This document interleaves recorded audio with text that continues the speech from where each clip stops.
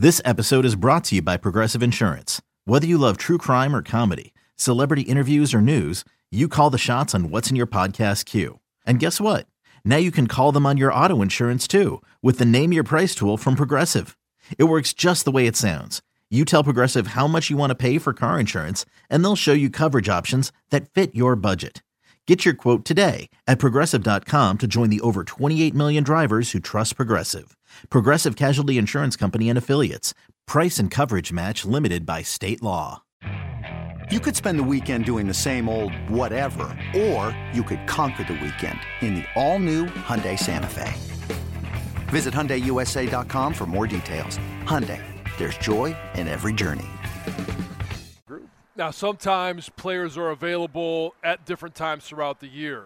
One of the landmarks coming up, and we mentioned it, we're still a few weeks away from cuts, but certain veteran players may be cut at that time. The Lions could look to add to their roster and improve their roster from some of the guys for whatever reason, whether it's injury, whether it's lack of performance, contract depth, whatever, they may be available. An interesting story is starting to somewhat develop in Chicago with Roquan Smith. He has wanted a long-term deal. He's in the 5th year of his rookie contract. They haven't been able to come to terms. He feels disrespected in what they are offering him, so he has demanded a trade.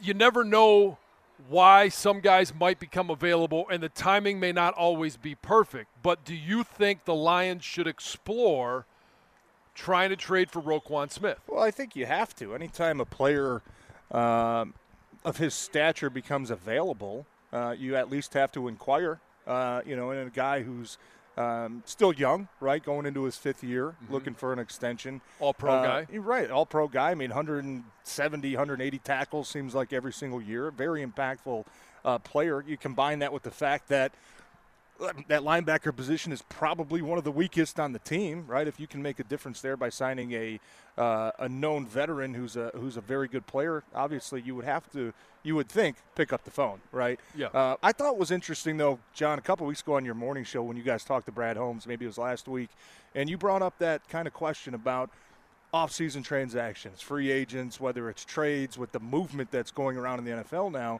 And I thought he said something interesting where he said, you kind of have to understand the dynamic of your team, before you go and make some of these moves.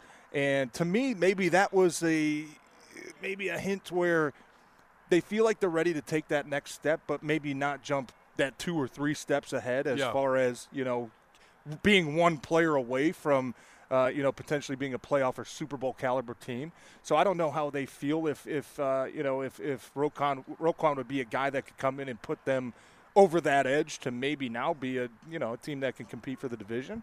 I don't know. I thought it was interesting though when Brad said that to you about understanding the dynamic of the team, and maybe that was a reason why they didn't try to make some of those moves was because he understood, hey, we're still.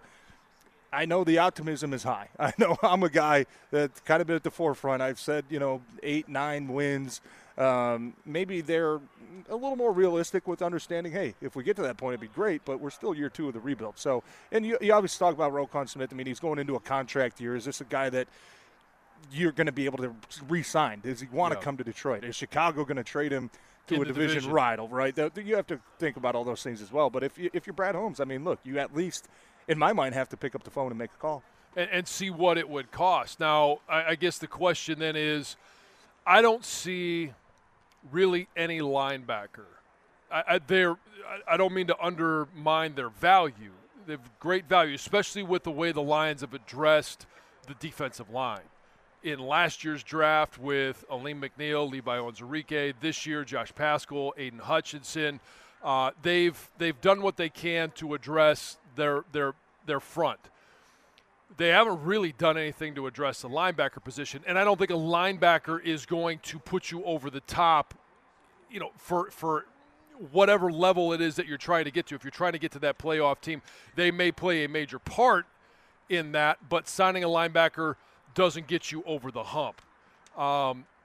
If you're looking at this and saying, okay, would you be willing to give up? Because Brad Holmes is very big on patience and making sure that they don't jump 2 steps ahead, that they take this as it's going. But at certain times, players become available that might not be available in free agency next year. Right.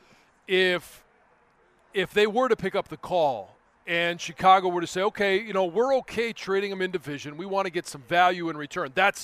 They're, I think, in the middle or at the beginning stages of a rebuild. New staff, young quarterback. They didn't do anything this offseason to really improve their team. If they're going to improve their team now, it's going to come with future picks. Right. What would you be willing to give up for a all-pro linebacker?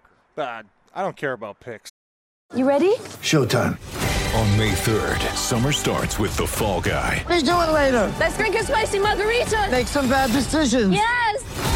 Audiences are falling in love with the most entertaining film of the year. Fall Guy. Fall Guy? Fall guy. That's what the poster said. See Ryan Gosling and Emily Blunt in the movie critics say exists to make you happy. Trying to make it out? Nope. Because I don't either. It's not what I'm into right now. What are you into? Talking. Yeah. The Fall Guy. Only in theaters May 3rd. Rated PG-13. I do, but at the apparently same time, no future in look, the general manager position for if you could take a third-round pick. a third-round pick. He's going to require more than a third-round pick. A linebacker?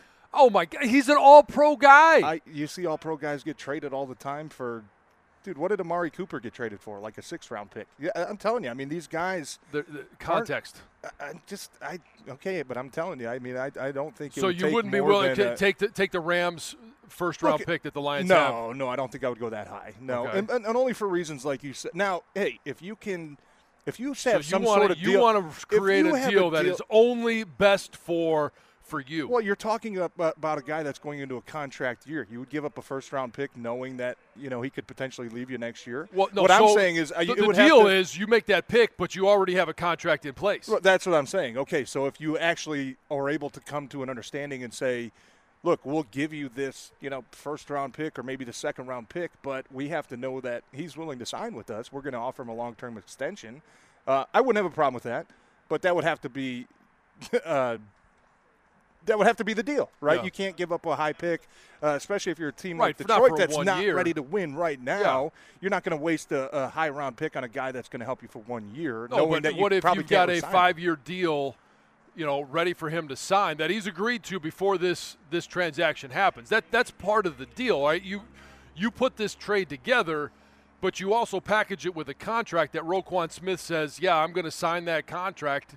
That's part of consummating this trade. Yeah, well, at that point, I would probably consider the Rams pick, that 1 or 2, because you look at it this way. I mean, he's still a relatively young player. He's only been in the NFL for 4 years. And if you can spend right now, John, let's just say the Rams pick is 28 next year, right? And you're guaranteed to get an all-pro linebacker.